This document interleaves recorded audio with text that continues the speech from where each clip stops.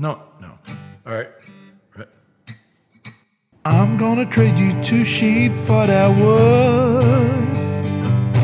Tell me, honey, does that sound good? 'Cause all I really wanna do is take away longest road from you, yeah.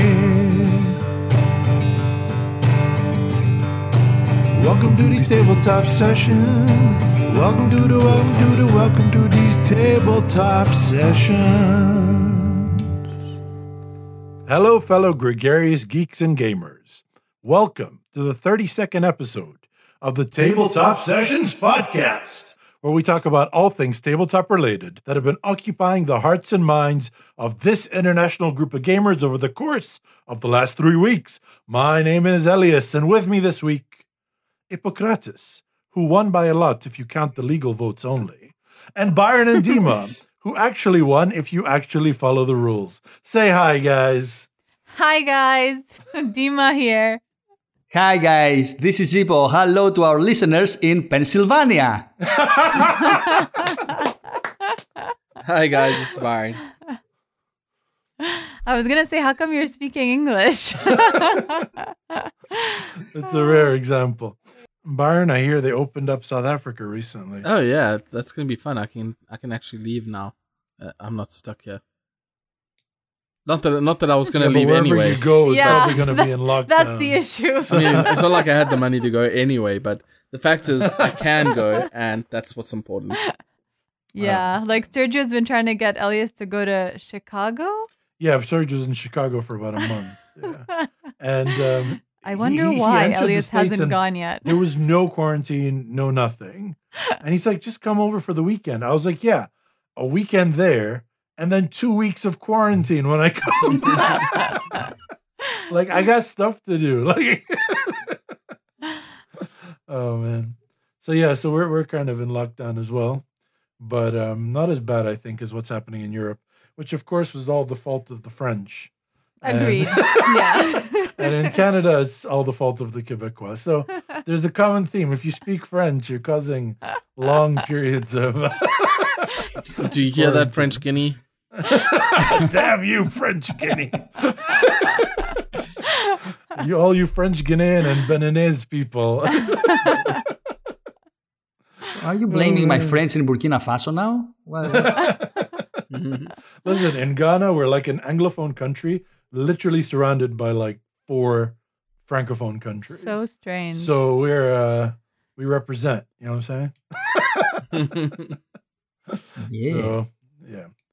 Speaking of, the world falling apart and governments that don't function properly. Anyone been to trial lately? No, like we. Anyone sue anyone lately?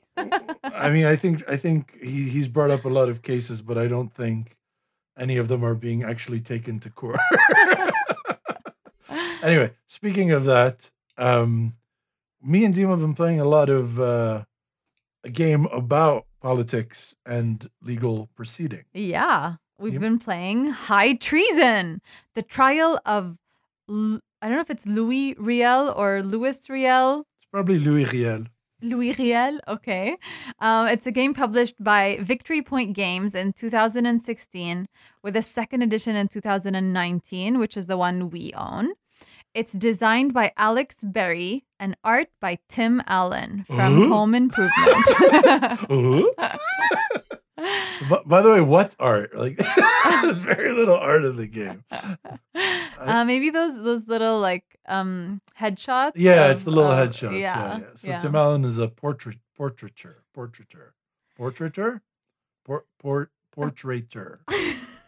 Caricature? Okay, who is this guy?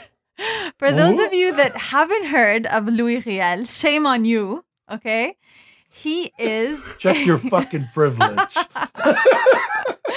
So in the 1800s, apparently, he led first a peaceful movement, then a resistance movement in Canada for the Métis population. So he was a terrorist. Yes, exactly. Yes. So he fought against white people. That makes him a terrorist. Exactly. So the reason I haven't heard about this guy is because everyone knows European history is the best history. Shout out Ricardo. So I'm so glad we do inside jokes on a podcast that goes out to a bunch of people who won't get it. I guess our listeners are used to us by now. One So, would think. unfortunately for Louis Riel, he actually lost the trial, and he was found guilty and hung. And the resistant movement was crushed by the Canadian Armed Forces. So, we played the game, and it's a 2-player game. One side is it's the trial, and one side is the prosecution, one side is the defense. So the first time we played, I was the defense, and just to replay history, I lost. Because you- But She was doing it for accuracy. Exactly. Okay, I just wanted to feel like how it actually happened. Okay, not because I was terrible at the game. So the way the game works is it's 5 rounds. Wait, also the second time we played, she was the prosecution, but she also lost just because she wanted to see what would happen if it wasn't like history. The alternative Exactly. history. Exactly. So the first time Elias was playing for the Queen. Yes, it was. Yes, he was. He was a bad person. When is Elias also, ever a good person? Important point to Get the note. fuck out of here, man. I think was it Trudeau, or recently Louis Riel was pardoned? I think it was before Trudeau. Before? I think it was Okay. Harper. Oh, okay, yeah. Pardon? So, Wait. Canada has rectified its actions since then. What, Ipo? I'm confused now. I mean, at that point, Canada was a British colony, right? Yeah. So basically, before that point, there was this like fight for the rights of natives. So like there were rulings in the favor of natives, but Métis population weren't being considered. Métis were not being considered native because they were a mixture of native and white. Yeah. So what was happening is they were not getting the rights to land that natives were getting, and they were not getting the privileges that white people were getting. They were sort of left out. So they were sort of left between the two of them. So the Métis, which is the mixed population, were not basically had no land rights and access to ownership of anything. Now they apologized. They apologized in '96. Okay. So this was before Harper. They basically released a bill to revoke the conviction of Louis Riel, who was hanged for treason. And so basically, not that it did much. He's still dead, but But at least he revoked. At least they're recounting, But like, now to say they that killed they him were for wrong. no reason. Instead of killing him for treason. This is some white people logic right here. It's But then- okay. We made a bill revoking it, but he's dead. It's fine. We wrote a bill. But there is a symbolism behind it. Like, Yeah, you're white. You get it. So yeah. Yeah, I mean, I understand everything. But I am Mediterranean white. I'm white without the guilt. yeah. Love that. Okay. man. So back to how the game works. So the game is actually played in 5 rounds, and the 5th round is the closing statement and the verdict.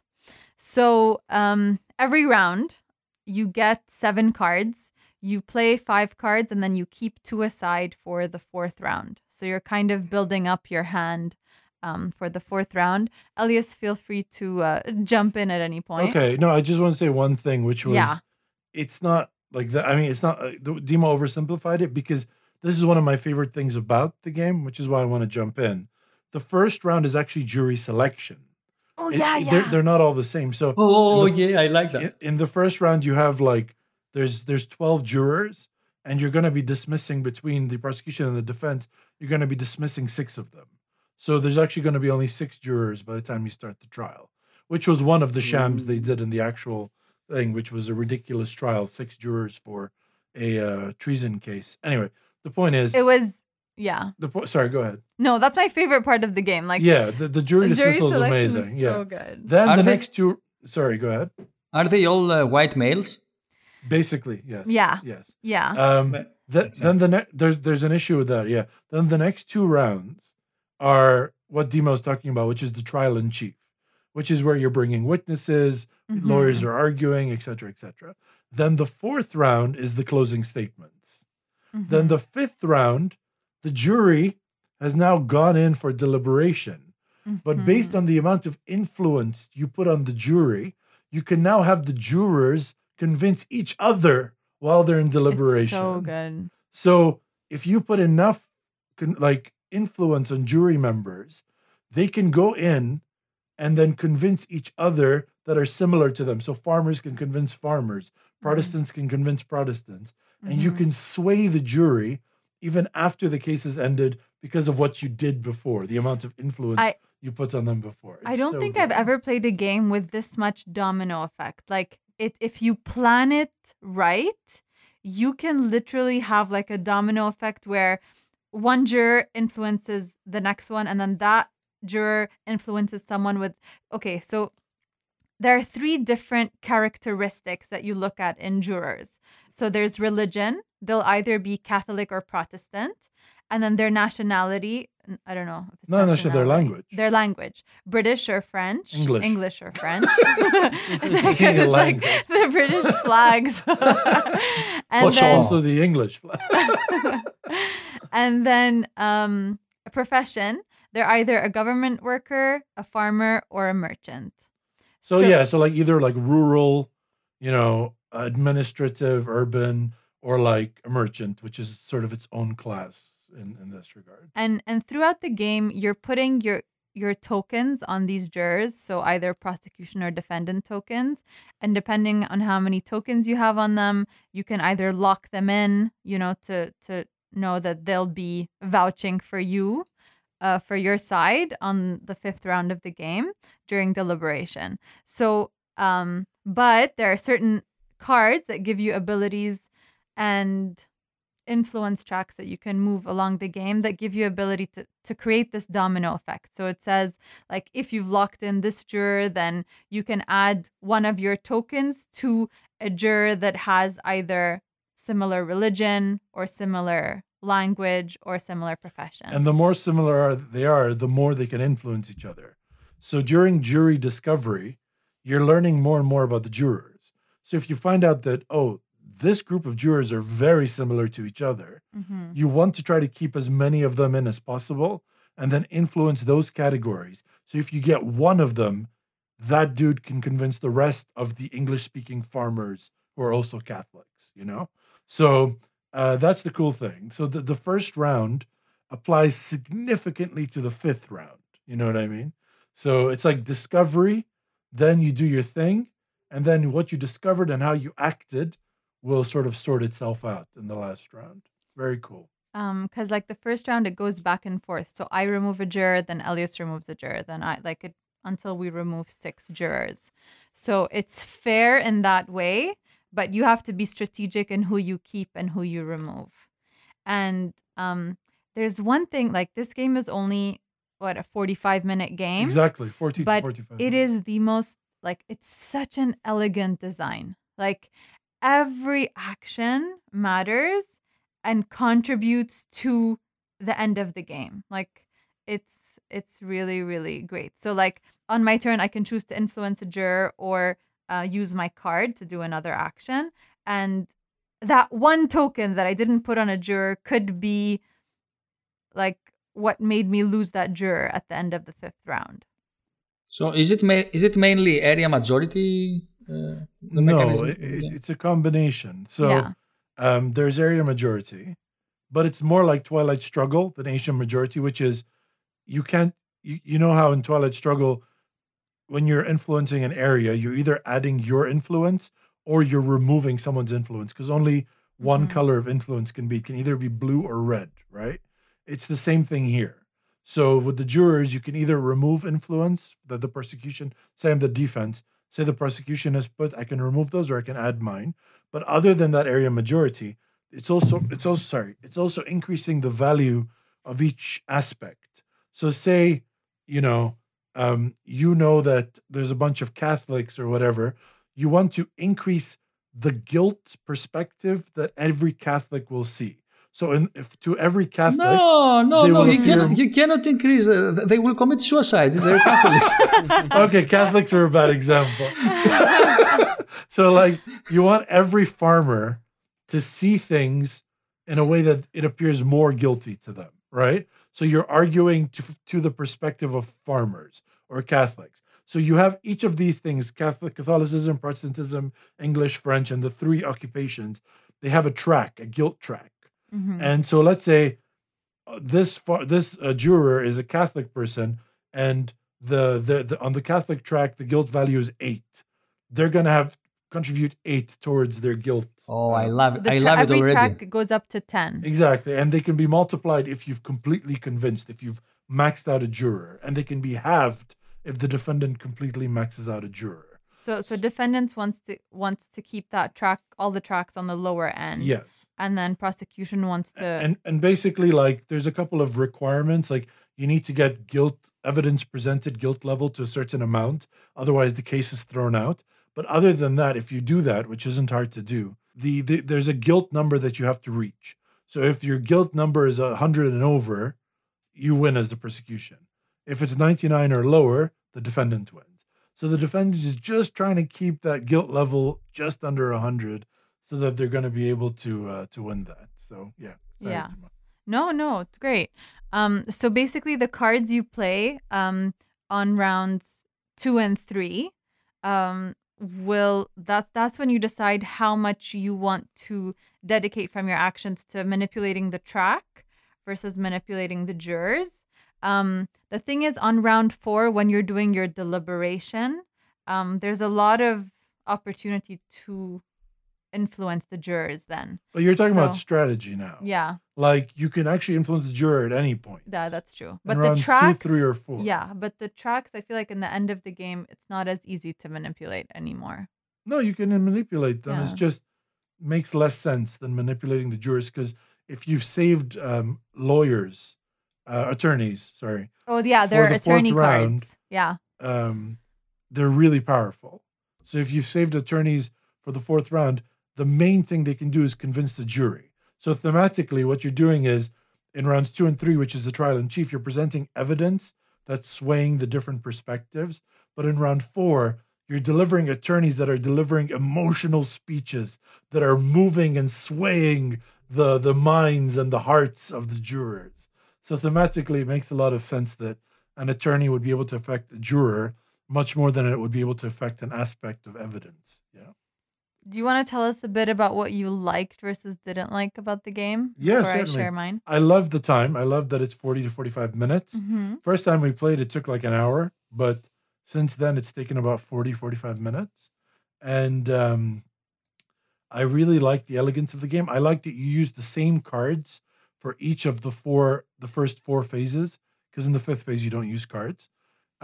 So basically, every phase you get to save 2 cards for the 4th round closing statements. So every round you're looking at your 7 cards and you're deciding how valuable is its action for now versus if I save its action for later, because there's different actions for different rounds. So you're deciding from turn 1 what your final round strategy is going to be. Yeah. I like that you can sway the game even at the end if you've prepared properly for it. Mm-hmm. So basically, if you've lined up your dominoes, as Dima said, it was a very eloquent way to put it. If you've lined up your dominoes, even if you enter round 5 with someone else winning, if they didn't prepare for round 5, they could lose the game. And I believe that's what happened to you twice in a row. Yeah. Is that in round 5, like, I really think about which 2 cards I'm going to save, and I think about them in combination with everything. So by the time round 4 is over and I've played those cards, I'm ready to, like, tip one juror over and have the entire fucking thing stack. That's my strategy anyway. Like, I feel like you can only manipulate the aspect so much. If you manage to really, really, really manipulate the aspects, there's nothing they can do to the jury that's going to save you. But I don't believe, like, if you do just enough to stop them from maxing out the aspects, to keep them around in the middle, most of them, if you get a jury that's not convinced in either direction or convinced in your direction, they can't win. Yeah. If you keep a relatively neutral jury and you do just enough to stave off the aspects, and as the defense, either you max out insanity, or as the prosecution, you max out evidence of guilt, I think there's very little they can do unless you did a really bad job in jury selection and they're all sort of the same in three aspects. Yeah, I think. Yeah. So the main thing that I love about it is it's short, but everything is interconnected so deeply, and every action you do from the first round to the fifth is connected to each other. Nothing you do is just a thing that, oh, I just did this on this turn. It's all part of one strategy. It's literally, if you think about it, you're holding a sword and you're swinging it down the entire way. The more you put behind it, the more momentum it'll have when it finally hits the target. But it's literally one movement. And all you can do is sort of control that movement down as best as you can, because your opponent is going to be trying to shove you out of that momentum. And if you can keep the momentum steadily going just enough, you'll make contact at the end. So I really like the game. I really recommend it. I think anyone who likes that style of tug of war game, like Twilight Struggle or Versinda's Vogue, or anything that requires, moving up and down on a track, and more importantly, anyone who loves legal, like court cases, like if you're super into like Serial, the podcast, or Truth and Justice or whatever, and the legal system is something you're interested in, I think this game provides a lot of insight into a very basic but deep understanding of. It's not shallow. It's basic. Like, it doesn't go into a lot of detail, but the stuff that it goes into is deep.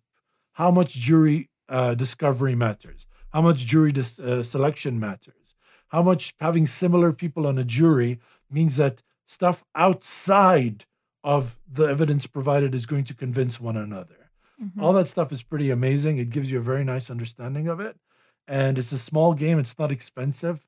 I recommend this game like with all my heart. Me too. Like, I don't think I would ever agree to trade it, just because. No, I ain't going anywhere. When you think about it, it seems very simple. It's just prosecution, defense, and then it's only a 2-player game. So you just keep going back and forth between those two characters. But there's so much strategy in this game, and there are so many different ways to manipulate like your case. And I feel like Elias said, like that dynamic between defense, prosecution, and jury is so like nicely represented in this game. Like, I don't want to say well represented because I don't know how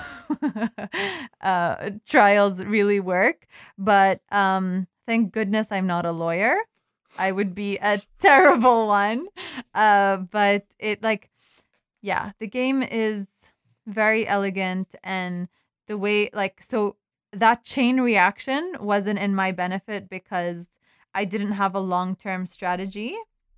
I was kind of looking at my hand, seeing what's the best thing I could do that turn, and then putting 2 cards on the side for the last turn. So I think every time you played, you never utilized your attorneys to their maximum potential. Well, yeah. Like, I remember the last time we played, you were the defendant. No, you were the prosecution. Yeah. And in the prosecution, in the 4th round, they play 3 cards. Then the defense plays 6 cards. Then the I have the last plays 3 word, cards. basically. You played your attorneys in your first set of 3 cards. So then you could play Then I responded to them, and I thought, if she has like attorneys in her hand now, I'm fucked. But it turned out she didn't have any attorneys in her hand. So when you play your attorneys is significant. And I think you're still trying to figure out like when to throw these attorneys in, because they really make a huge difference on the outcome of the jury. Yeah. And I think for me, like, I was focusing like on a few jury members and bringing their aspects down on the guilt track so that they're on my side. But it wasn't enough. It wasn't enough to focus on a few things. Like, you really have to keep like a middle ground in the whole game with juries and aspects. This and is then a a 2-player game, right? Yeah, it's a 2-player game. Is there a way to play it 2 versus 2 or something? I mean, you could just make decisions together, but Yeah. it'd be super annoying. Yeah. I would like to see this game applied to other historical cases. You know what I Yes. mean? Like Mhm. take the same system, modify it a little bit to reflect a different legal system. So this Mhm. reflects the Canadian legal system. Let's Mhm. do one that reflects the French legal system and do a trial of, Maximilien Robespierre or whatever, Mhm. and then just keep that going down the line. Mhm. I think that would be a really cool system for anyone who thinks this theme is cool. I get if you don't think legal proceedings are interesting or you don't care about the legal system in your country or in any country historically, I don't think you're going to find a lot of joy in the game. Like, I think you'd be better served with other games. But because it reflects so well the legal system and the legal proceedings, if you find that interesting, I recommend this game. So- Yeah, I totally agree. And I'd love the to see theme more of really them. comes out, definitely. Yeah. Has this designer designed something else? Nothing. I was shocked. He's a good designer. He needs to get It's a on new- it. And it's a new game. I think once we tag him, 2016. when this episode comes out, he's really going to be inspired. Yeah, with our huge listener base. Yeah. Well, that was High Treason, the trial of Louis Riel. And hope you guys get it. It's a really, really fun game. So, talking about historical events, a while ago, not a while ago, I mean 1 or 2 years ago, I have seen this game about the Greek Civil War. And it's a game with art from the 80s. It's not very popular, not many votes in BGG, but the theme It is has very one interesting. rating on BGG. Not many is. Ipo is being nice. Was Okay, it rating by Ipo? No, I hadn't noticed that it was It just was one the rating. designer, and it was an 8 out of 10. And No, I don't know if you're it was the joking. designer, but it was Okay. I hadn't noticed that it was just one voter, and that makes a difference in my story. I'll tell you why. Because at some point, I decided to buy it as a gift to myself. What's it called? For my birthday. The name of the game is Andartes, which in Greek it's the revolutionaries. During actually after the Second World War. So I saw in the Board Game Geek that the game is best as solo and also playable with 2 players.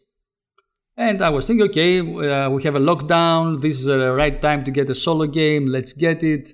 Also, Lena, my wife, promised me that if I buy the game, if I buy the print and play version of the game, she will make the tokens and she will print the board.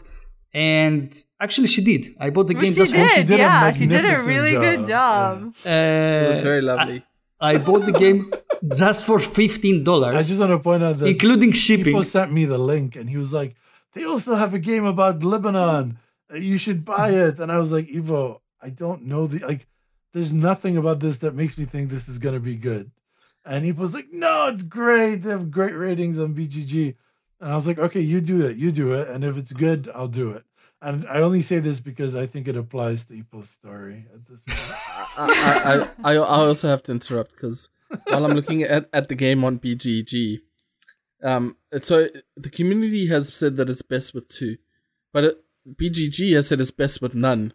So let that sink in for a minute. Okay, so I was saying that I bought the game for $15, including shipping from Canada to Greece. Okay, which is amazing. And of course, then Lena made an amazing job. And then also at some time she wanted to make an insert, and she made a wonderful insert. I was so happy because now all the tokens are in place and I can store the game vertically. So Yeah, I get the game. important. I try to learn the rules. This is one of the first games with asymmetric missions for the 2 factions, because the designer was also later involved in the design of and the evolution of the coin games. So that was one of the things that attracted me in buying this game. By the way, you can find pictures of the insert and everything in Board Game Geek. I uploaded them, so my wife will feel proud. They're the only pictures of the game. So, Go on, Ipo, go on. So I get the game. I start reading the. I'm looking at the picture you posted. Sorry, and someone wrote, "She must love you very much." Oh, so good. That was her birthday gift to me. That's a pretty good way to get a cheap gift. Then it's nice. So exactly, but it takes a lot of time. So it really means something. Anyway, it does. But I like things, items. I'm very shallow. You're very material. I was going to say materialistic, but I'm a shallow, materialistic person. Oh, great! You gave me your time. Oh, what the fuck am I?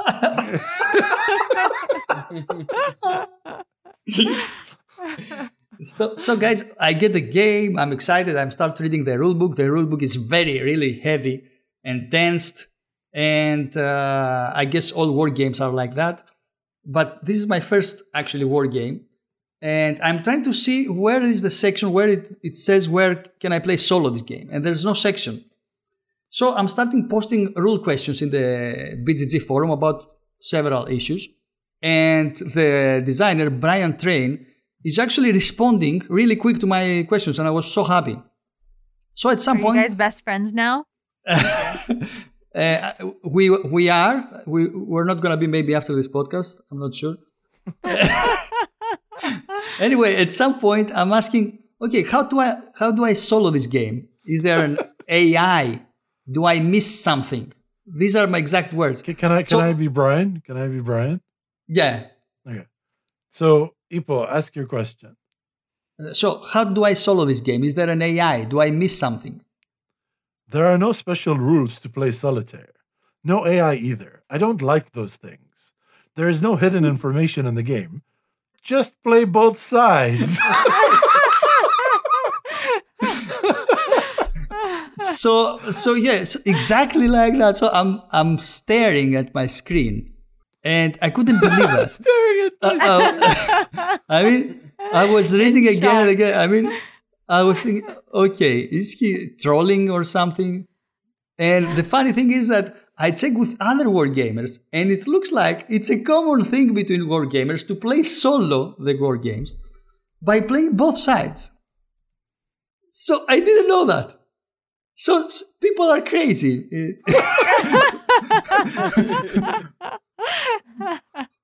Actually, the reason that I wanted to share this story is just for this, because I want new gamers that want to try war games to know this.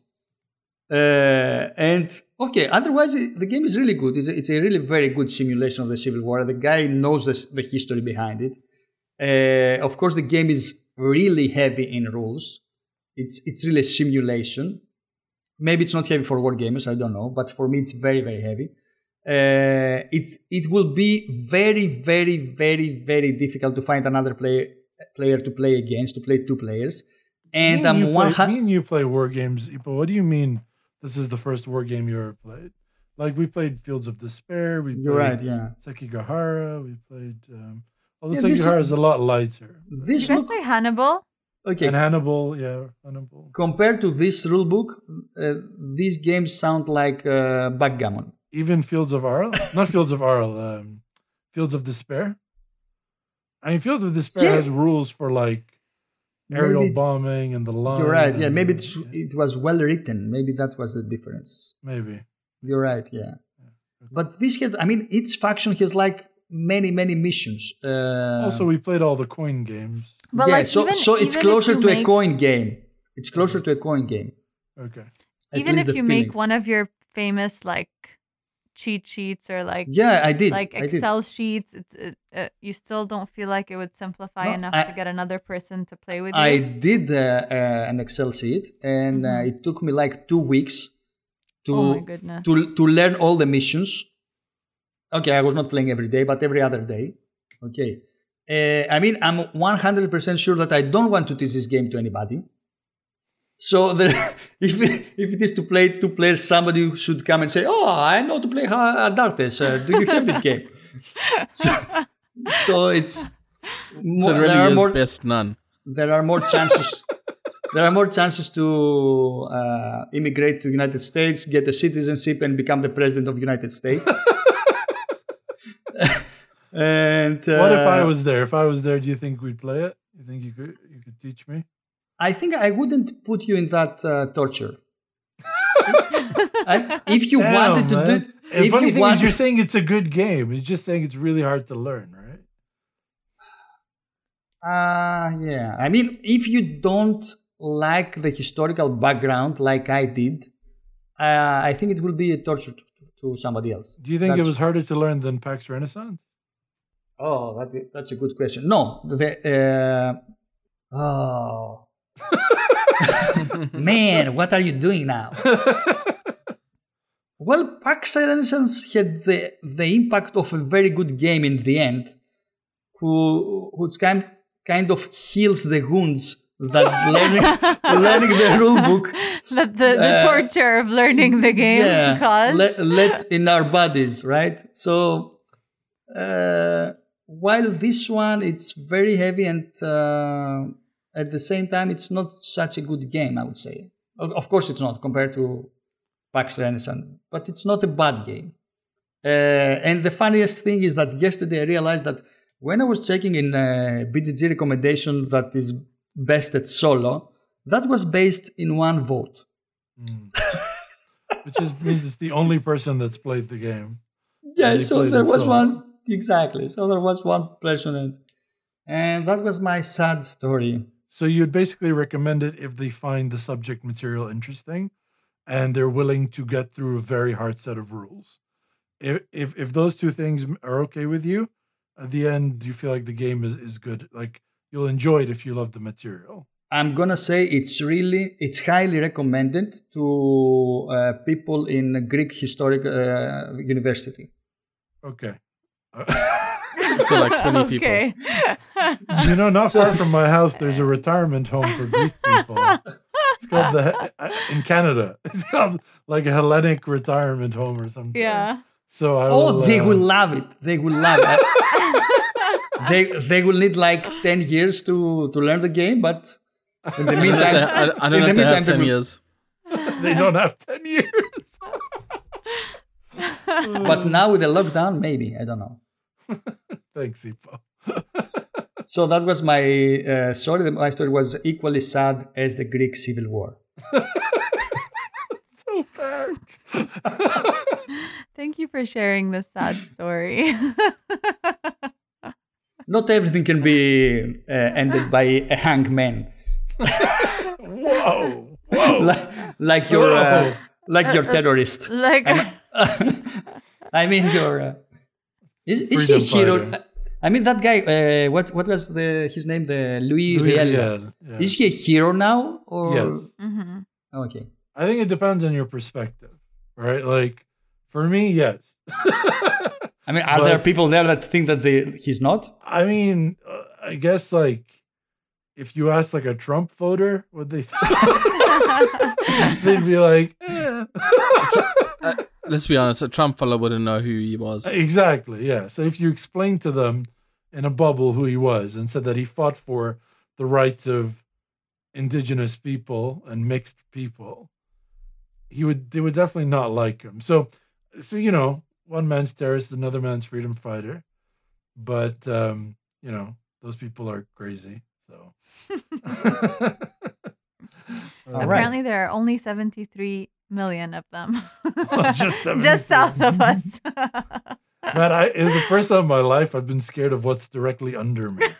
I was like, 73 million people said, maybe I'm not racist, but racism isn't a deal breaker for me. I'm not a big fan of that as a brown man. Or as a human being. No, as a brown man, I'm scared. Guys, what is the closest state to you? New York, probably. You're gonna be fine. You're fine. Thank you. And I have to say, and that was Adartes, the Greek Civil War. Thank you, Ipo. We're not going off track at all today. Very insightful. Speaking of voting blue, 2020 has been a very dramatic year for many of us. I like that. That was a good one. with COVID hitting, the Australian forest fires, the list of disasters goes on and on. But 2 gems came out of this year. Number 1 is Fall Guys, a video game which is essentially gladiators in Teletubby suits, which you just run around, knock each other off platforms, try to get to the finish line.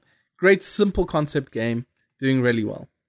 The next gem that came out is Among Us. Why is Among Us so important? Well, Among Us is actually pretty much just a hidden role board game. You have a team of 10 players that all get assigned a role randomly at the beginning of the game. When it's the action phase, players have to do what their alignment says they must do, and the traitor's trying to kill them. It's pretty much the exact same as Avalon, as a Secret Hitler, just slightly different rules. Wait, how many traitors in 10 players? You can have 2 traders with 10 players. Oh, okay. You could have more. That's the beauty of the game, is that you set your own rules with this game. It gives you the structure of the game and tells you, okay, traders can do this and crewmates can do this. But after that, you're on your own. You can do whatever the hell you want. You don't have to even do your activities. You can just run around watching people. There's no rule saying that you have to actually finish the game. And that's what's so nice about it. I've been in games where everyone's worn a flower on their head. And we would always vote out whoever wasn't wearing a flower on our head. We've been in games where we've all swapped our color identity. So if you're a blue player, your name would be black or white or red or whatever. So when they're voting, who are you going to vote for? Well, now things get a little confusing. Are you playing Among Us? I am playing Among Us, and I'm having a lot of fun doing it. I mean, my daughters are playing. I mean, they're like, I thought it was a children game. No, but like even my colleague at work, on Friday we were heading out, and I was like, "Any plans for this weekend?" He's like, "Yeah, gonna play Among Us with some friends from Boston." What? Really? Yeah. Yeah, it's hitting huge. Everyone I know. My brother actually works as the marketing manager for a video gaming company. Not okay. video, like and Video gaming company. Once a week when they have their staff meeting, that should be very successful. they play Among Us. They play a video game, and then last Nothing week they gets played staff Among closer Us. together than accusing each other of being traitors. Yeah, his boss actually J'accuse. killed him like twice in a row and 2 games in a row. I want to work in a video game company. Yeah, it sounds great. I feel like he's reached his life dream. But you cannot kill your boss, can you? I mean, it would be inappropriate. But how likely is it for the good guys to win? When I was in my last company in Qatar, before we came here and I started doing the voiceover gig, we, my team and our boss, we had a very competitive relationship, let's say. So whenever we had to pick staff activities, we'd always pick stuff like, archery tag, you know what I mean? or like paintball, stuff like that. And then we'd go out for drinks. But as soon as my boss would walk onto the pitch, everyone would just turn their arrows towards him and just whack him. Oh, man. He had a rough first couple of minutes when he first walked on. But we had a great time. So, yeah, I would totally. He's the first person I would kill. My boss on an Among Us game. But that's the point of Among Us. It's just to have fun. There's no goal other than to just do whatever you want, and if you want to kill people, go for it. Like, there's nothing stopping you from just not doing anything or doing everything. So And I that's have a what I like question about for it. you, Byron. I really enjoyed Project Winter, which is another game it's a bit more complex than Among Us, but the idea is you're stuck on a planet and you're going around and you're trying to, not a planet, like an icy area, and you're trying to fix a radio tower, but one or more of you are traitors, and you're trying to get everyone to die. And we had a really good time playing that, especially when we discovered what happens when you die, which if you haven't played it, I'm not going to spoil it for you. It's a great surprise. And also like the system of different colored radios. And I had a really good time that day. This game, whilst not similar, has a similar basic concept. So how would you recommend? I know Among Us is free. No, it isn't. Yeah. It's $5.69. No, it's free. It's free on your mobile. It's on okay. Steam. It's like $5. Like $5. So if there's no reason to not get it on your phone because it's free. It's like 40 megs. It's the easiest game to download. But like, how would you compare the two? I know they're not. One is free and one's not. But how would you compare them? So how I would compare them is Among Us is an entry-level board game. This is your Settlers of Catan, your Power Grid kind of Ticket to Ride. Very, very simple, straightforward kind of games. Even simpler like Monopoly. Yeah. No, a little bit more complicated than Monopoly, but entry level. But then the other game, I forgot its name now. Project Winter is more for your core gamers who want to just take that experience up a notch. Exactly, yeah. I totally agree. And Ipo, like your idea of like your kids playing a game so it's easy is skewed because your daughters like They're were gamers. playing they're gamers. playing games like Seven Wonders and like when they were like 7 or 8 years old. So it doesn't really count that your daughters play the game, so it's Monopoly. You know what I mean? But I played the game with actually the 4 of us, the family. We played the game 2 or 3 times, and we realized me and Lena of course lost, but I thought you were gonna say the kids lost. No, of course we didn't know where to go, what to do. I mean, it's they were voting against us. That's the other thing. That's a very important aspect of the game, that you can have teams voting against other teams even without knowing who is the traitor, right? Yeah. To be fair, in Project Winter, I didn't realize there could be more than one traitor, right? And I was the traitor, and I didn't realize why I had a walkie-talkie, because I had a red walkie-talkie, which you have if you're the traitor. And I just go like, anyone hear me? And Hamad heard me. And I was like, come this way. I need your help with something. So apparently that means we're both traitors because we both have the red walkie-talkies. But not knowing that, he came. I cornered him into a little room, and I start beating him to death with like a shovel. And he's screaming on the other side because there's a proximity thing. People can hear you depending on how far they are from you. And he was saying, he goes, we're on the same team. We're on the same team. Just beating him to death. Oh my God. Did you kill him or did he survive? No, I stopped in the end. I was like, oh my God, I'm so sorry. That's so funny. So you can definitely have that in Project Winter as well. That's how you should introduce your assassins to each other if you hire them. That's why in board games they say, werewolves, open your eyes and look for other werewolves. Yeah. In Among Us, it's even simpler than that. Your loading screen just shows you, oh, it's this other person. Great. Nice. All right. No, but the other way is way funnier. It's way funnier to almost kill Hamad. That's hilarious. I loved how in Project Winter we all turned into rabbits, and now I knew Hamad was a traitor, so I followed him as a rabbit and I beat him to death in rabbit form, so no one could finger me afterwards and be like, when you're rabbit, oh, it was Byron. you are. Yeah. I don't want to spoil the surprise for anyone who plays it for the first time, but the first time I died and then immediately looked around me and Byron and Sergio were there, it was one of the funnest moments I've experienced. Also, first time we ever played the game, really enjoyed. Sergio was just learning the rules, so accidentally threw like a flower at me, and so I killed him. I thought he was the traitor. And he was just running. So it's just so fun because, especially when you're starting, even though they teach you the rules, they don't really teach you all the rules. So there's a lot to do as you go. And I really enjoyed that. A flower is very threatening. Well, you threw it at me. No, you throw stuff at people, you're going to get hurt. Exactly, you get hurt. What is the reason we are comparing this game with a board game? Is it because it's the basic concept is like Avalon or... I guess the basic concept is like a hidden traitor game, right? Werewolf. Yeah.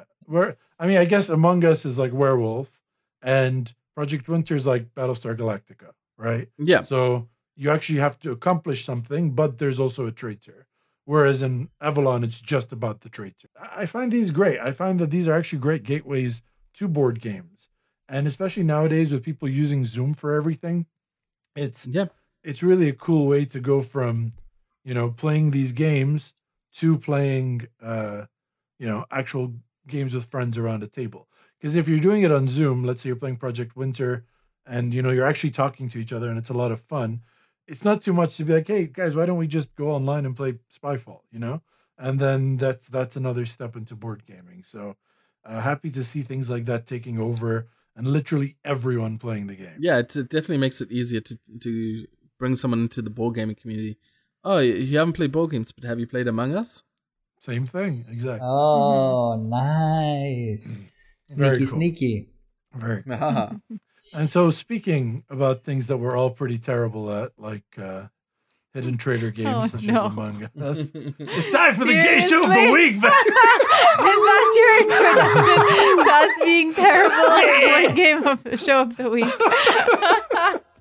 We're amazing in the game show. Thanks for the vote of confidence.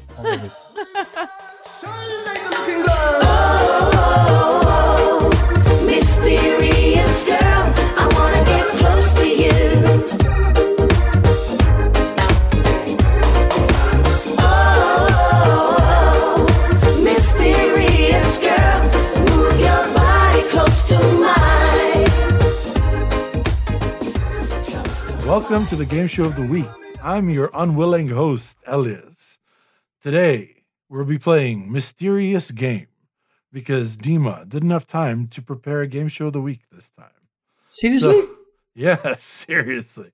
No. It's because I didn't have time to prepare a game for the previous episode. We didn't do a game show. But then we did. But we had already decided that you were gonna do this one. You were being lazy. So then this agreement just got postponed to this episode. That's how that works. Okay. Oh. So yeah, Ipa, if you don't have time to do your Hippocratic Corner, apparently just leave it. And then I can do it last minute. It's not like I'm on a deadline to deliver this book or anything. And I don't have time to play this board game of the day, of the week, so I'm out. And because this is a real-time guessing game. This is not a real-time guessing game. It's such a real-time guessing game. This is not a real-time guessing game. It is. It's my game. Anyways, I just feel like it would have been uneven. Guys, how do we play this real-time guessing game? Okay, so this game is called Mysterious Game, and it's not a real-time guessing game. So I don't know. I was led to believe it was. I know, but that's called fake news. But basically, there's no timing. That's the main point. I mean, it is in real time in the sense that it's set within reality. A real-time guessing game. It's not a real-time guessing game. Do you guess in this game? Yes. In real time. Okay. Yes, you do. Do you guess in real time? Everyone's stuff talker. So maybe you guess in fake time. No respect for the game show host. it's basically the game 20 questions. Okay? But This game's gonna have an asterisk next but to I it. don't actually care if you take 20 questions. Nah. The point is I'm gonna give you 3 games one at a time. Not to each of you, to all of you. So I'm gonna say, okay, this is the first game, go. You're gonna ask me questions to try to narrow it down. So the basic idea with 20 questions is I'm thinking of Fidel is Castro. it on Earth? And you say exactly like words. You say, is it on Earth? You'll ask questions as a group. The person to guess it gets the point. So Hence the real worst time. case scenario. It's not real time. Hence the guessing part. The worst case scenario is that it's a 3-way tie, in which case I do have a tiebreaker game. So we go 3 to 4 questions, and the winner is the winner. What if it's a 3-way tie of 0? Then we go to the 4th, and if you still don't know it, I'm the winner. No. Elias can't win again. He's literally the host so that he doesn't win this game. Yeah. Dima came up with the idea for the game, and then said, do you think it's fair? And I said, I'm probably going to guess it. And then she's going to be like, okay, you host it. So the other question was, I told her, Dima, if I asked you, let's say the game was Feudum, and I asked you, because it's all yes or no questions, and I ask you, does this game play 5? Do you know the answer, or do you have to check it? And she's like, I have to check Feudum does play 5. I know, but she goes, I have to check it. I'm like, so you can't host this game. Like, it doesn't. Like I would need to study a week in advance for the 3 games that I select, just so I make sure I cover all ends.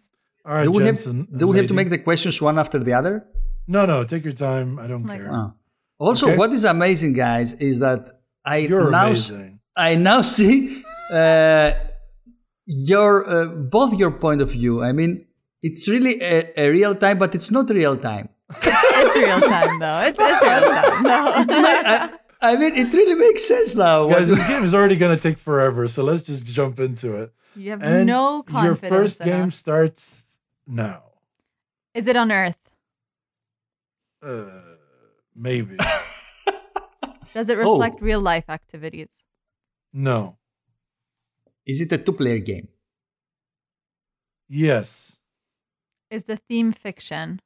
Yes. Is it in top 100 BGG? No. Is Wow. it leaving Earth? No. How is that fiction? Dima, you Well- believe that the moon landing was real? It was faked Come in on. a studio. on a flat Earth, Dima? Really? Guys, keep going. You're not getting anywhere close. Does it involve ogres? Yes. So okay. What? Does the game have factions? Yes. Is it Lord of the Rings?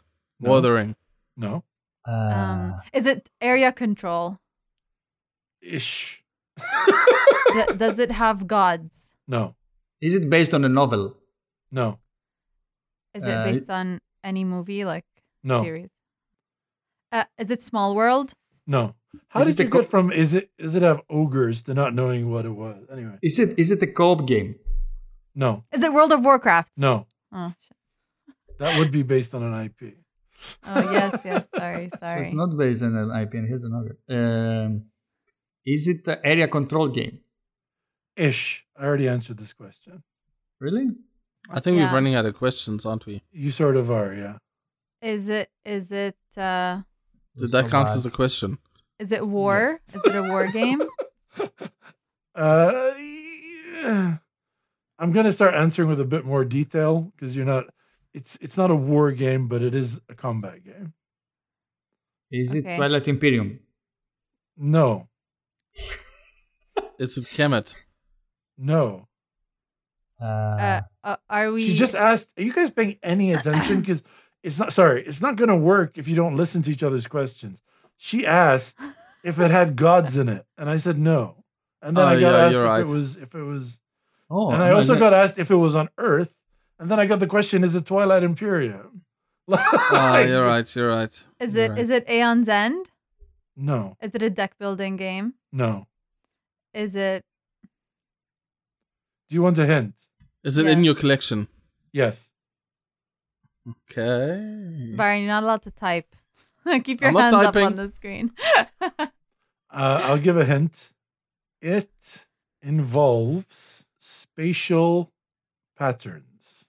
Is it the game that uses the pen? No. Nice guess, though. That game's called Golem Arcana, by the way. It's worth a try. That's a good one, Byron. Is it the Four Gods? No, there's no No gods. gods. That you question has bro. been asked 3 times. Really? Okay. If Is it it involves gods. is it I have no idea. So let's recap what we have here. So it Okay, can't yeah. be It's a a G- 2-player game with spatial patterns. It's not a war game, but it is a battle game. It's based on a fictional idea, but not an IP. And it's based on Earth, but not reality, not real Earth. Is And there's no gods in it. is Stronghold like? Is it humans? It represents humans. Stronghold Is has it- humans. Yeah. Is it only 2 players? It's built as a 2-player game, but it can be extended to 3 and 4. But it's not built to be a 3 or 4-player game. I think the ogre thing threw me off And it did have Yeah. ogres. Yeah, me too. I have because no it's not. idea It what. can't be a All GMT right, game. your next hint. Oh, we also said it has factions. Is it a GMT game? It is not a GMT game. Okay. Your second hint Is it Terra Mystica? No, it's not Terra Mystica. Your second hint is Two-player. that, guys, your second hint is that you can buy factions to add to the game.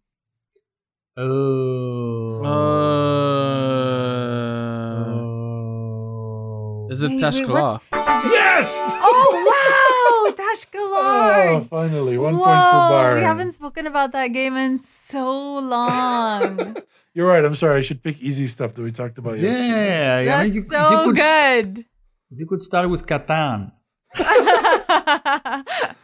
right. Well done, Good Byron. job, Byron. For your first feel like- point. Are I feel terrible like at I this got one game. point at this. Yeah, I wouldn't say good job, but yeah. All you need is one more point, Byron. All right. Right. It only took 2 hints and me giving you a lot more information. I was literally about to say it's designed by Vladek Vatel. I just hope someone figured it out. That It was starts gonna be with my it third starts clue. with a T. Okay. The second game starts now. Ask questions. Is it designed by Vlad Vlatel? No.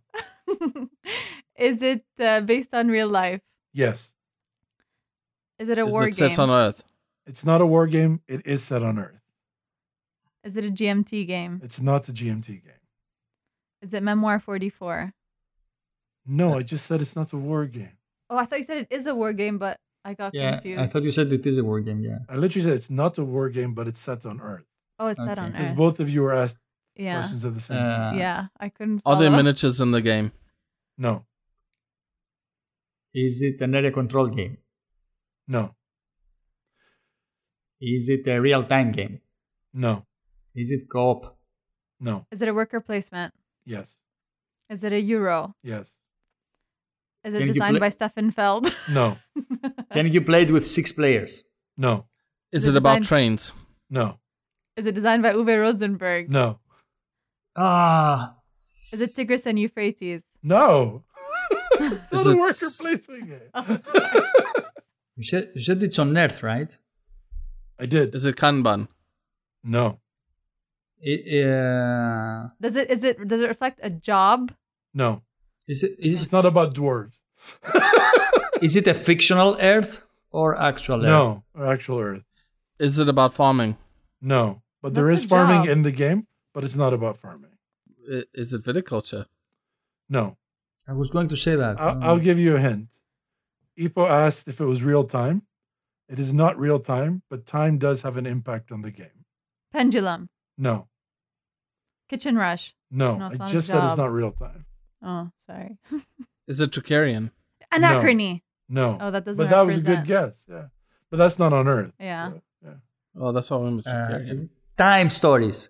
No. Is it Sherlock Holmes Consulting Detective? No. Does it have animals? No. Can you harvest anything? Yes. Can you harvest grapes? No. Wheat? No. Can you harvest pigs? That's so No. specific. What the hell can you harvest then? Corn. Oh, no, you can't answer that. Is it that was your Puerto hint. Rico? No. Oh. All right. Second hint.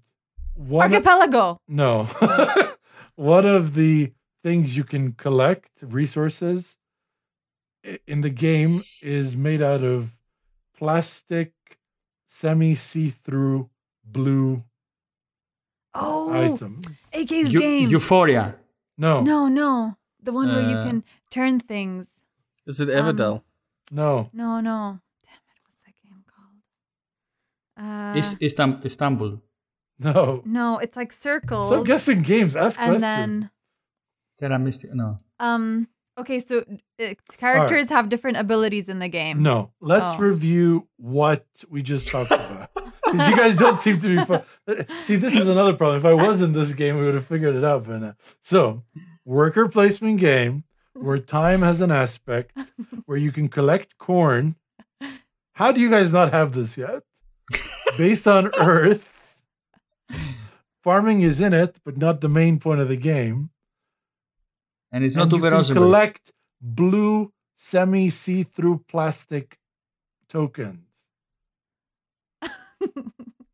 I'm stumped. All right, let's do Wait, one more. is it historical based? Yes.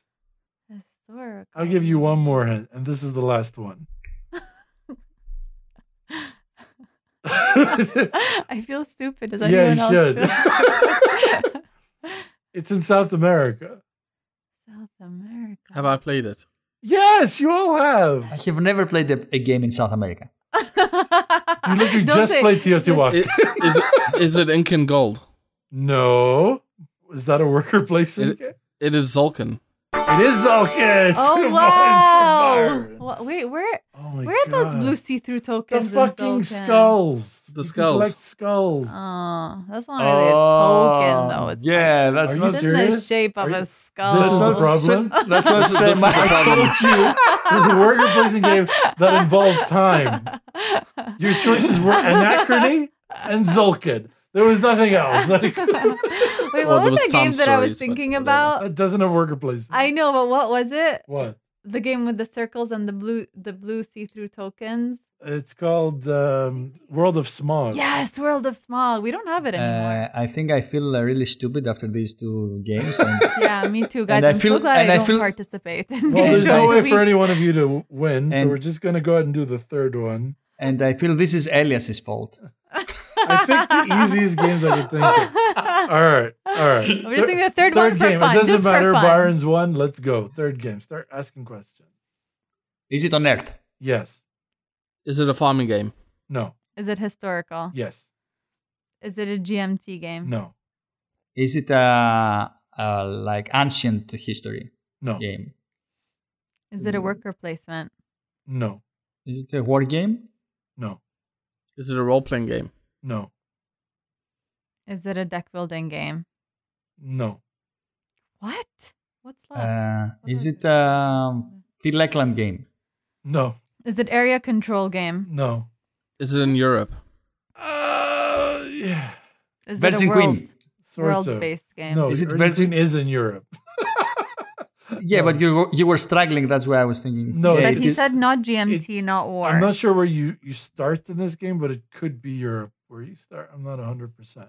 I mean, I'm pretty sure where you start is part of Denmark. Is Is it Wildcatters? is No. it Northwest Passage? Yes. Oh, I'm pretty sure you start in Greenland, don't you? In that one? I Anyway, don't know. whatever. I think you should I start was from just thinking of games with maps. And that was the game show of the week. England. Ipo with a strong 0-point showing. Dima Thank you. with 1 point coming in second place. And your winner on the 1 week that Elias is not part of the game show of the week. Our He runner-up. shines bright like a diamond. Byron by Reezy, the Barracuda. Frank. No. No. I won by a lot.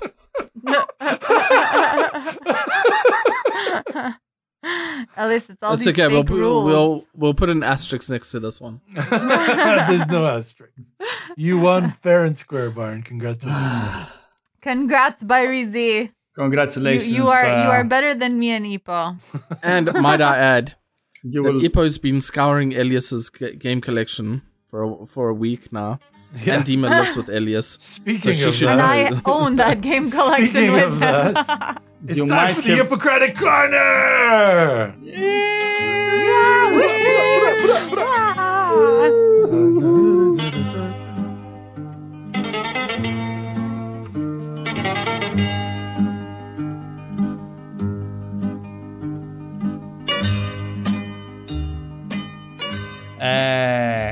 Welcome to this Hippocratic Corner.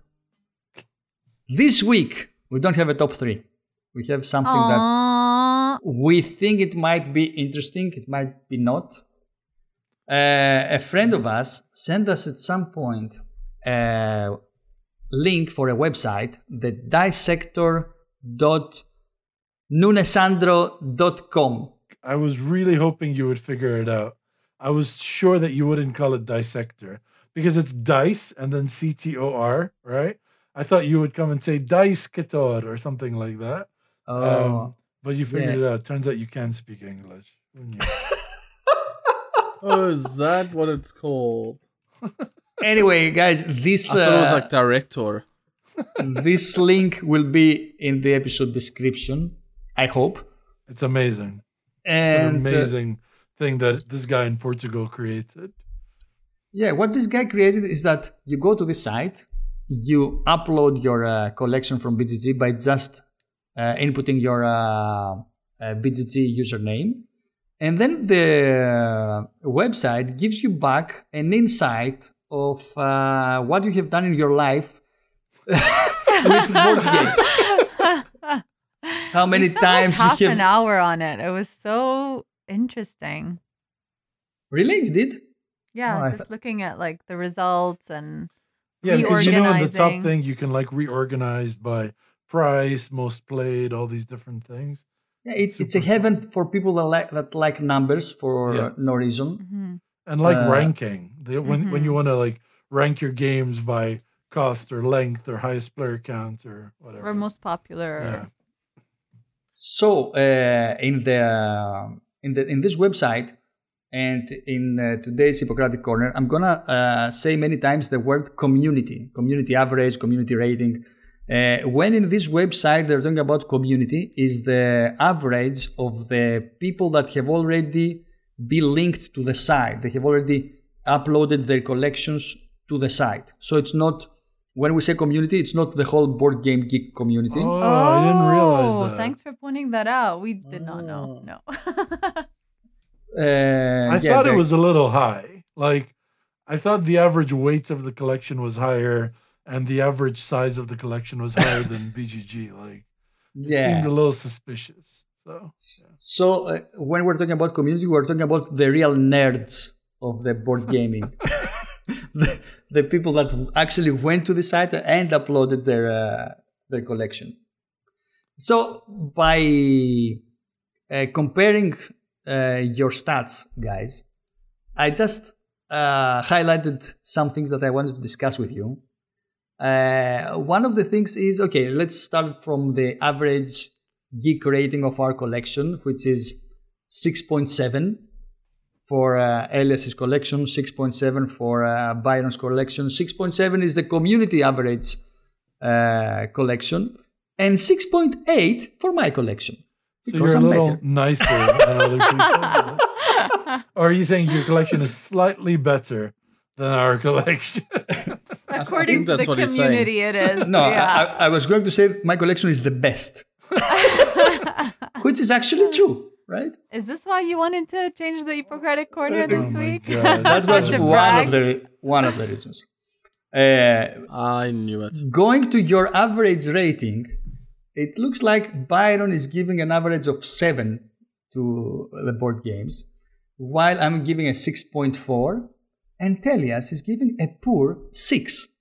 Would you like So to talk about this, Elias? Why are you giving the board games an average of 6? Why are you... I have stronger feelings about games than you do. Also, you guys didn't have to play Enigma Box, so That definitely brought the overall because I gave that one average like a down. -5. So I thought Enigma Box will push other games' ratings upwards. I've You given would say, several okay. ones, to be honest. So yeah. The most underrated game, according to myself, is Wildcatters, that I rated like 3 points above what is the community's average. And the most overrated game, and I only count games that are rated in BGG 7 or more. So for me, the most overrated game is Ticket to Ride, which I gave it a 3. And in Board Game Geek, guys, I mean, I wouldn't believe it. It's 7.3. I know That's people a love lot. that game. Yeah. I mean, Well, who is doing it's that? alright. I believe that quite well, but It's I it's those probably would rate 18 it around a XXs. 4. Or I mean, 5.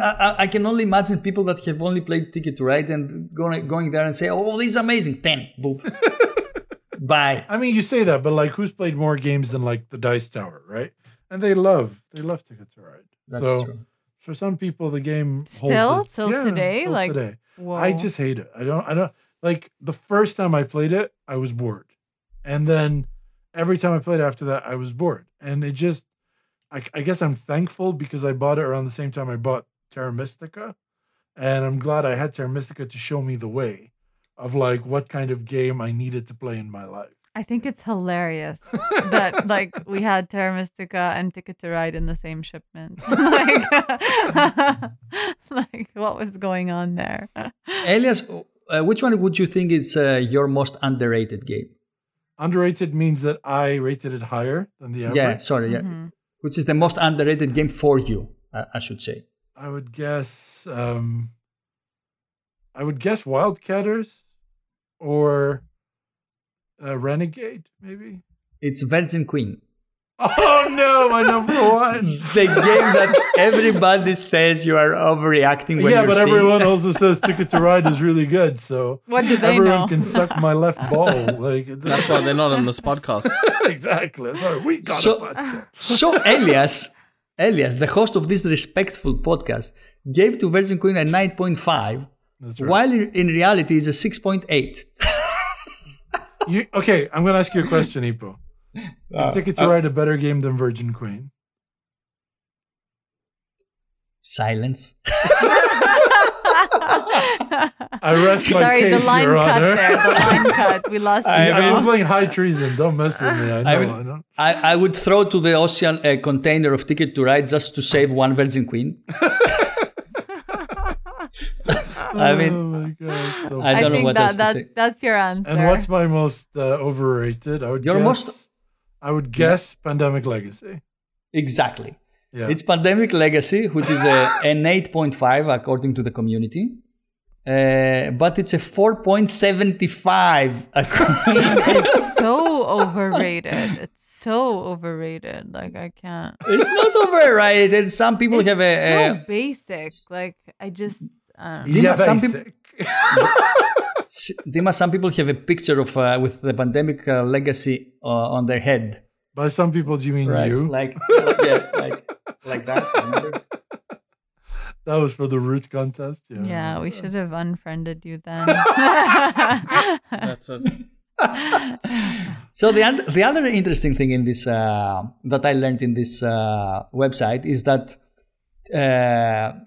in the community, on average, people have actually 20% of people's games belong in the Board Game Geek Top 100. Nice. Yeah. So 1 out of 5 games is in top 100, which is actually true for Byron, who has 90% of his games in the top 100. I guess Wait, sorry, 90 or 19? 19. Sorry, 19. Oh, okay. Yeah, Damn. I was gonna say. I have 16%, and Elias has 12%. Yeah, Get wrecked. I go against the grain. You know what I'm saying? Which shows wrecked. something. No, I think he really makes a research before buying a game, and it shows. I mean, he think discovered it's really fair. fair Many good games for us. I have to because admit. I've rated everyone's favorite game, Pandemic Legacy, really low, and everyone has rated my favorite game, Virgin Queen, really low. So it makes sense that I would have the least in common with the top 100. No, but like you're what they would call Also, I want to point out outside that the this 95th percentile. Dissector only looks at your current collection.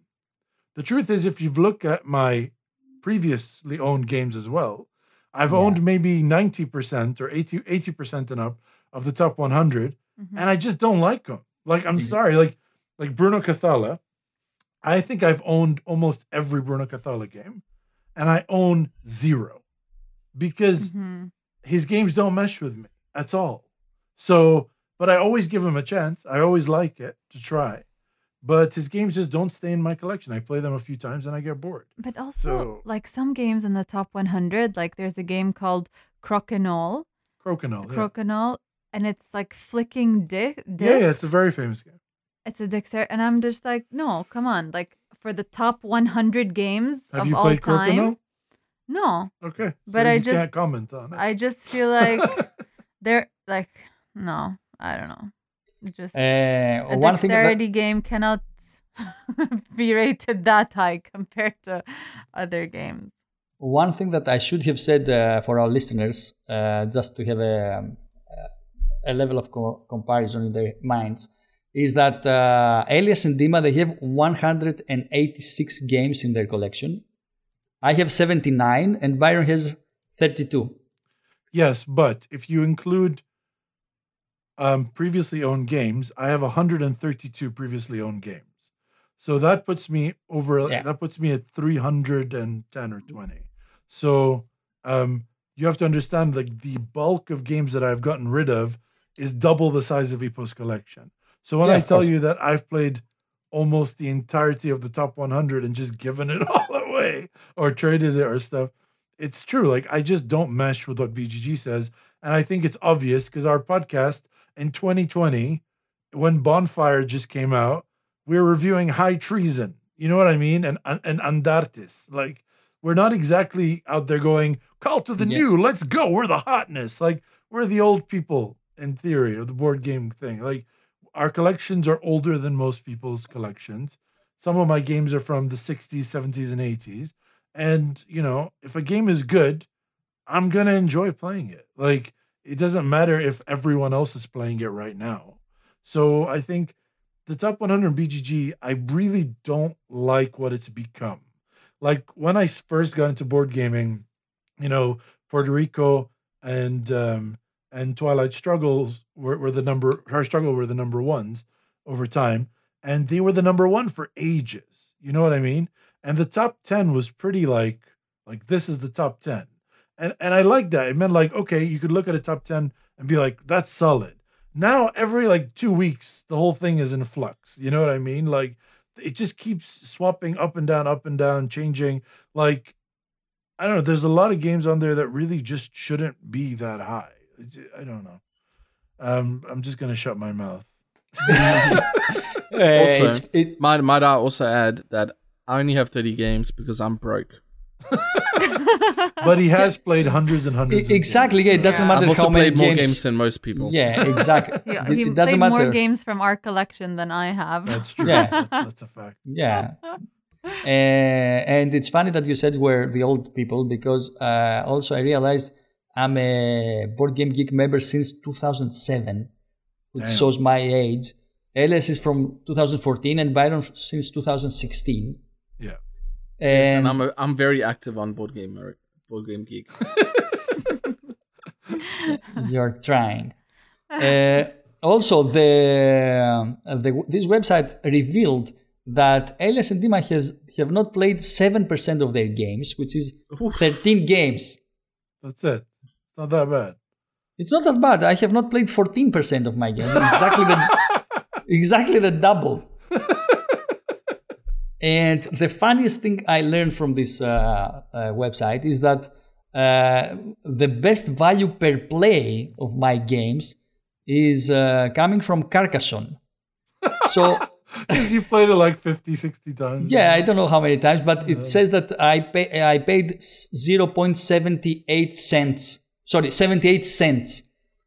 Per game. Per game $0.78 per game of Carcassonne that I I have feel played like in my paid life. too people had a much. completely different experience on this. I didn't see any of these stats. Like, well done. I'm really glad I Yeah, sent you that. yeah. I think Ippo paid too much per game of Carcass. No, for some reason, guys, it was some stats were not there in your collection, like this one. It came out in my collection. It didn't came out in yours or Byron's. Also, what it said, and it's interesting, is that the community average is $6.67 per play. So every time we're playing a game, on average, we're paying $6.67, which is not bad, right? I mean, No, it's Yeah. not bad at all. So when you're designing a really bad game, try and make it around $15 so they get 2 plays out of it. yeah, that's gonna be bad. Yeah, that's true. So going to the heaviest games that you have in your collection, what would you think, Byron, is your heaviest game? It was Anachrony, but I sold that. To me. It's probably now Through the Ages. Correct. And Elias? It says Arkwright, but I don't believe it. Like, Really? Yeah, as somebody who's taught all the games, like Feudum and PAX Renaissance are heavier than Arkwright. Undoubtedly. Oh yeah. This is. I just think what it is more people have played Arkwright, and more people who are not, say, war gamers or heavy economic gamers or 18xx gamers, so they think this is so heavy. But if you've played an 18xx, Arkwright's like, you know. Right, yeah, that's correct. Like even 1846 is heavier than Ark, right? It's based on people's opinion. Yeah, This is why BGG doesn't matter.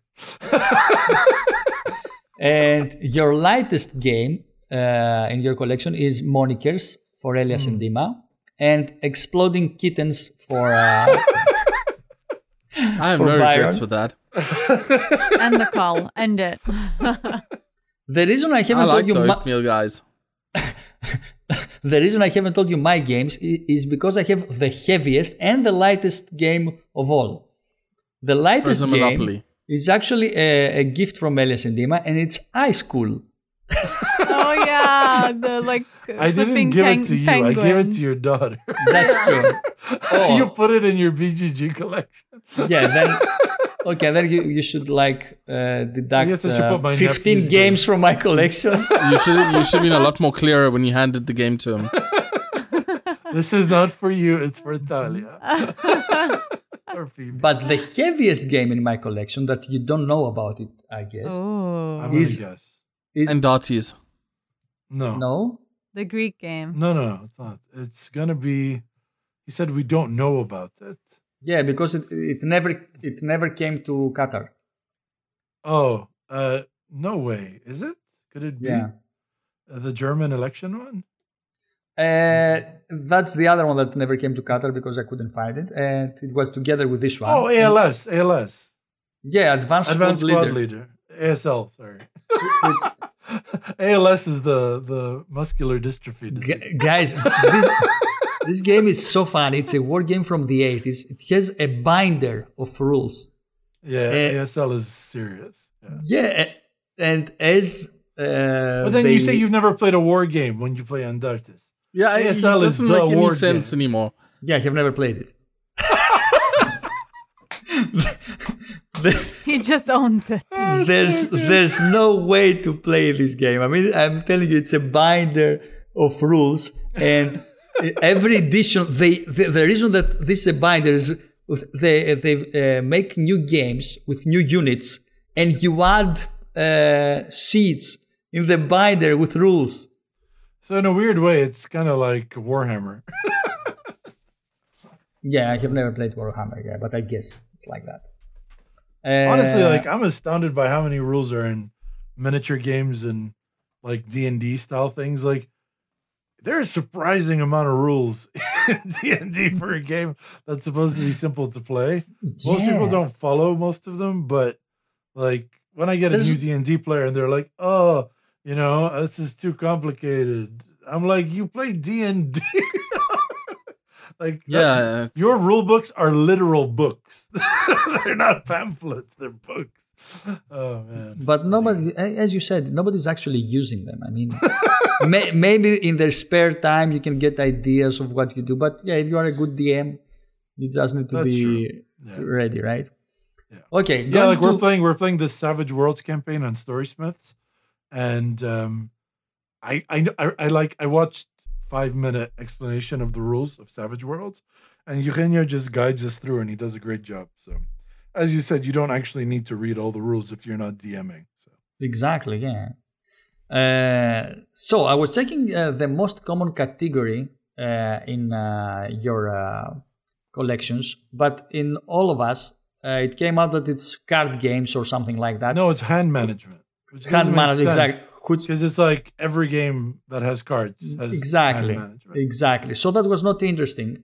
No. So I found what was most common category versus the community, which means that Byron has movies or TV themed games Nice.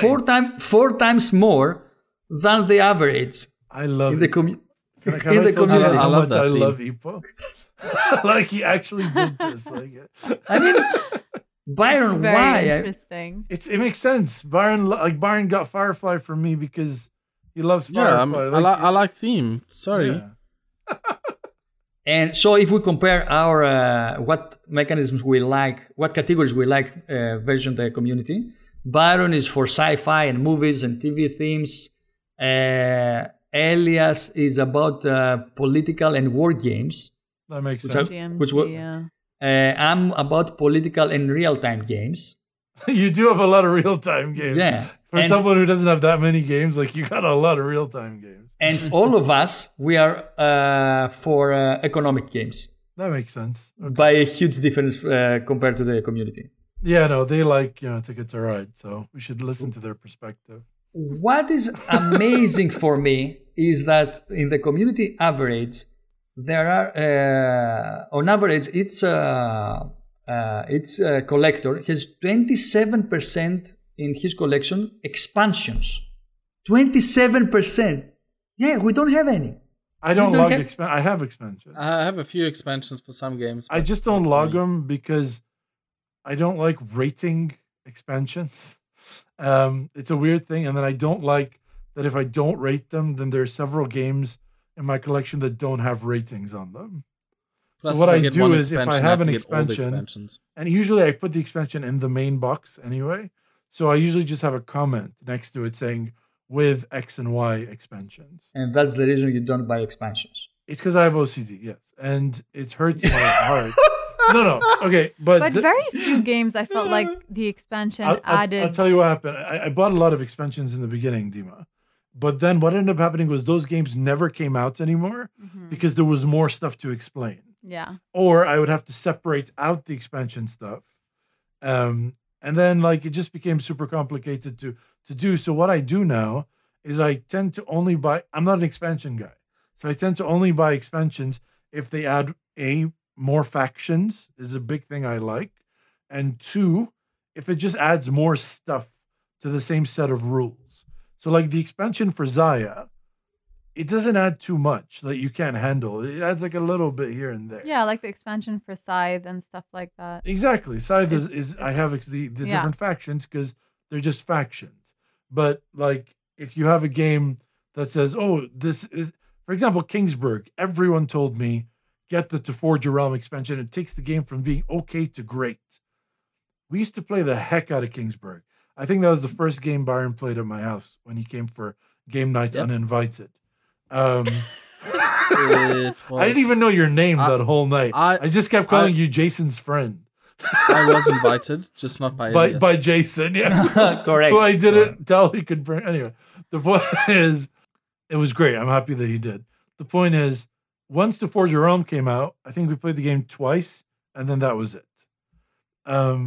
Maybe it's a fault of the way that I approach games, and it definitely is. It just doesn't match with the way, because my group, we don't play the same game frequently within a short time of each other. So what that ends up in is you're either going to teach the base game without the expansions and then never get to the expansions, or you're going to teach the game with the expansions, and it's going to be complicated for those who've never played the game before. Let me just clarify one thing. So everyone in the group relied on Elias to explain all the games that were happening on game night. So Elias already knew all the basic rules to all the games. So having expansions just added too much complexity. And so we rarely played expansions, and no one in the group offered to read the expansions. And no, that's not true though. For example, Twilight Imperium, right? I bought all the expansions for Twilight Imperium. We tried to play with all the expansion stuff, and we had a miserable time. Yeah, it was so bad. So I looked online, and it turns out most people are like, don't ever play with a bunch of these things. Just pick and choose what you want. So from then, I kind of created my perfect TI3 game, which is the game that Basil and Ipo were arguing about the morality of Hippocrates. I thought that was an amazing TI3 game. I had a great time. Yeah. I guess I'm not opposed to expansions. I like expansions. It's just with our group, it's more likely that they're going to want to play the base game. And if it's just a case of factions or more stuff without extra rules, I will 100% pick up that expansion. So I don't like it. Actually, I think that I would go for an expansion if I think that the expansion makes the game better, or if I have played the game so many times that I need something new to be added to the game. That's basic. That's what most people. And this has happened to me only once with Catan, when I bought Citizen Knights, and it was really nice to play something quite different. But again, that lends itself to you were playing the same game multiple times in a short period of time. Exactly. So that's really when because if you bought Citizen, if you had a new group that had no idea what Catan was for some reason, because Catan's an intro game, so you have new players. Would you teach them what Cities and Knights? No, Never. You teach them what Never, just yeah. basic Catan. Of So course. that's why in our group it never made sense. But again, 27% of the games to be expansions in a collection. For me, Yeah. it's that's a lot. it's I huge. guess when people like games, They want everything. yeah. Exactly, yeah. It's the collector's Yeah. thing, and now it makes sense to me that I see so many expansions coming out every year. Yeah. Okay, going to the most common mechanics versus the community. Byron likes a lot dice rolling, No. which is his collection has Surprise. twice the games that should have on average, and Should he also I'd he like also to disagree with that. and he also likes player elimination. Byron doesn't fit on this podcast at all. I mean, Just because I own them doesn't necessarily mean I like them. player elimination. What? I mean, Some what of is those this? games I can't get rid of, even if I'll try. Who's your favorite president? No, Is it Byron, you JFK? do like dice rolling. You love dice rolling. I mean, Because who you doesn't? roll well. I've never met a person that rolls better than you. You Like, should see me on the. do you remember the craps one tables. time you had a really bad rolling day? We were playing Fortune and Glory. Oh man, it You was were so bad. such a grumpatron. I was After so you upset started rolling about bad, you were so fucking like upset at the game, and you're like, "This is what I go through every time I play." It's true. Yeah, because Byron will always be like, "I'm gonna roll the dice," and he'll always roll well. So I'll take that gambit any day. So for Elias and Dima, their favorite mechanisms compared to the community average is area majority and tile placement. I love top placement. Fuck. And I love area majority. The reason that I don't have many games is because you have all of them. and I used to play your collection, so I think that's the reason. My most common mechanisms are trading Makes and sense. co-op. Yeah. Because of you Because and of Lena. Lena, yeah. Yeah. Yeah, Ipo doesn't fit in this podcast because of co-op. That's true. That's true. The good thing about me and Dima is no one can ever say we don't fit because we have the same collection. So, Yeah. See? So so you're we always hiding. have somebody to back us up. My next stat from Nuno Sandro's website is kind of strange. Maybe it's wrong. It says that the average release year of Byron's games is 2011. Mine is 2009. And Elias's and Dima's is 2003. It makes sense. I mean, how many games do you have from the what? From the I'll tell you, one of 90s? the games throws it off completely. Yeah. Which is Dutch Blitz. And Chess. June. It's from checked. it's from 1960. We were Do you have- surprised too. Do you have chess June also in brings your it down. collection? I do, but I don't add it to my. Okay, Dutch Blitz is from 1960. And, Okay, what else? I mean, I have Hunda. Dune, which is 1980s, and 18XX maybe? and I have, what did you say? 1830. Yeah, 1830 Dune. yeah, Don't yeah. forget a bunch of Reiner Knizia games from the 90s. Okay, so it makes sense. Tichu's from the 90s. So I do have a lot of games from the 90s, but I think the main ones that skew it are Dune and Dutch Blitz mainly, because being from 1960, it's an outlier. The most common release year of your games and Byron's games is 2016. Actually, Elias and Dima, they have 25 games from that year. Good year. I mean, a good year. do you have everything? I mean, did you try to get everything from 2016? Yeah, they only release 25 games a year. If Actually, they only release 25 games a year, I would have every game ever made. in 2000, maybe 2000, maybe 10 years earlier, how many games were coming out? Like 100 or Yeah, something now like it's that. literally thousands a year. But now it's 1,000, yeah. My most common release year is 2018. 18? 18. Cult of the New. You're fucking hotness boy. We were in Essen. No, it's Essen. Oh, it's the Essen year. Okay. Yeah, I have 11 games from 2018, but yeah, I was trying to buy everything in Essen. Yeah, I can't. So kids, if you want to save money, stay home. Stay safe, stay home. The average value of a game in the community is $44, while Elias's and Dima's collection average is $52. I blame Kickstarter. It's Kickstarter and also collectible games. So June, the original June, World of Warcraft. I have the original Study at Emerald, and it's actually worth more because my copy's signed by Martin Wallace. So it's a lot more. Boom. So Did you take a picture with this person? I took a picture with the game, not with him. He took the picture of me next to the game. Actually, you have 21% of your games are started as Kickstarter. Yeah, I'm better than Eugenio and AK. They're probably at 90%. 21% is 38 games. You have 38 games from Kickstarter, which is the community average exactly, 21%.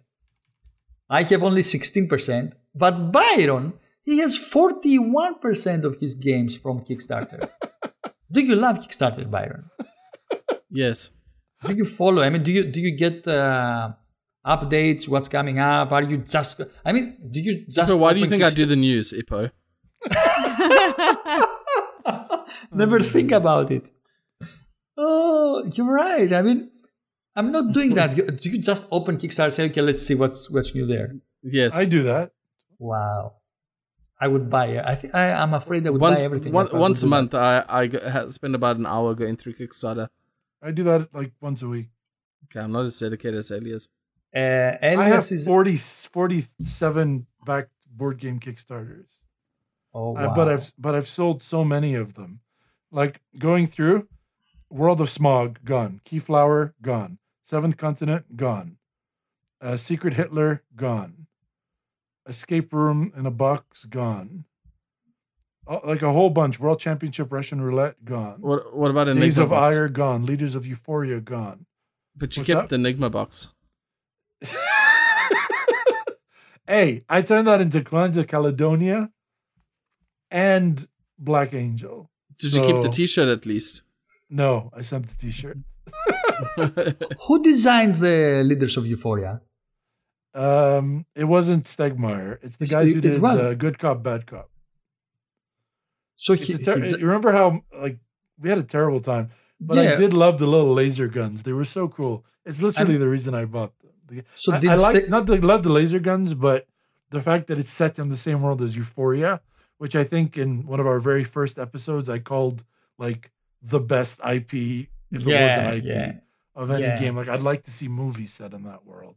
So Stegmeyer just gave the name to another designer. No, they licensed it. Yeah, they licensed it. Really? Yeah. Okay, that's not bad.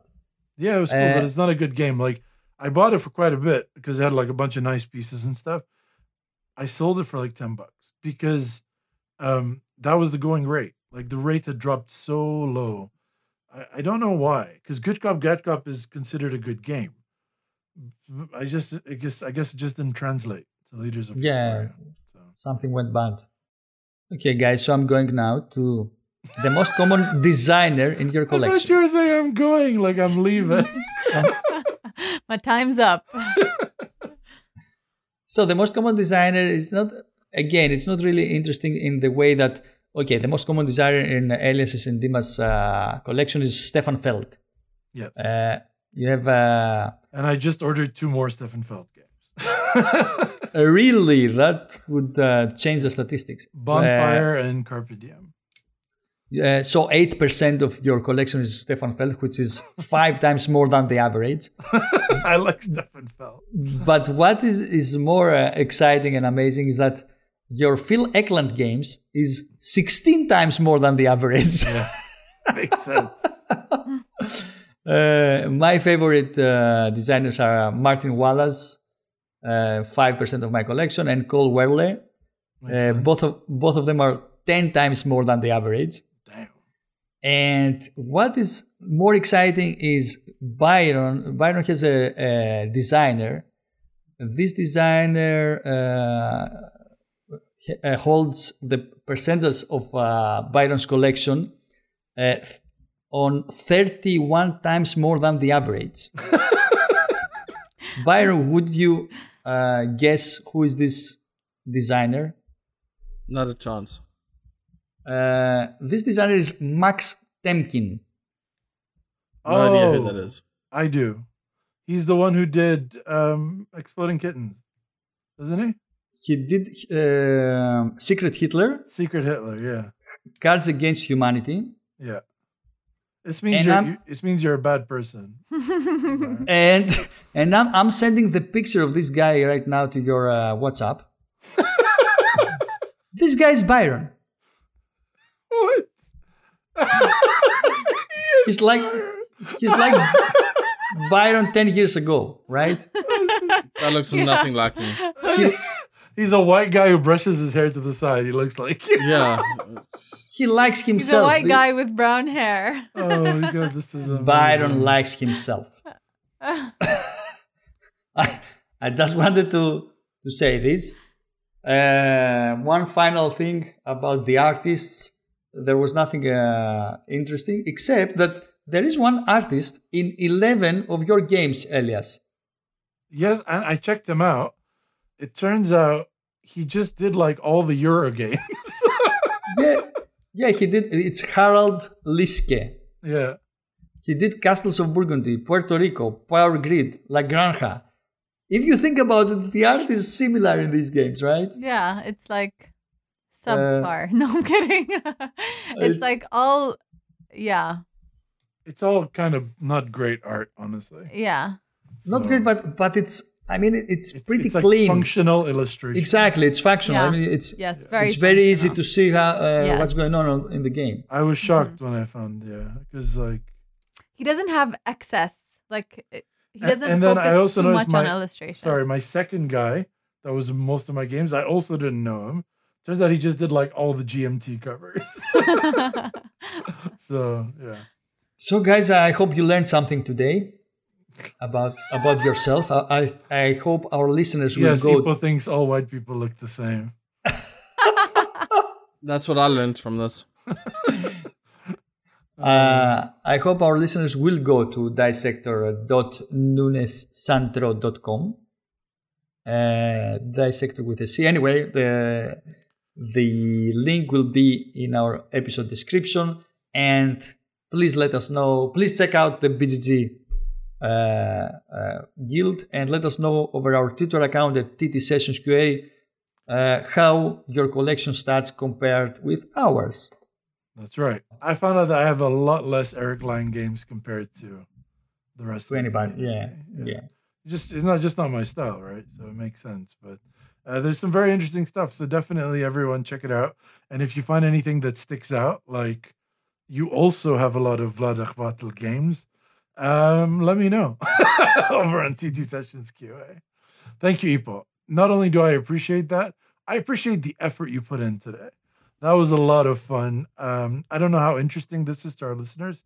So let us know if you liked it so we can try to do more stuff like this.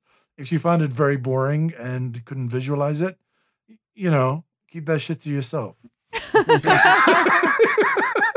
I'm kidding. Let us know. So that brings us to the end of this tabletop session. Thank you so much for listening.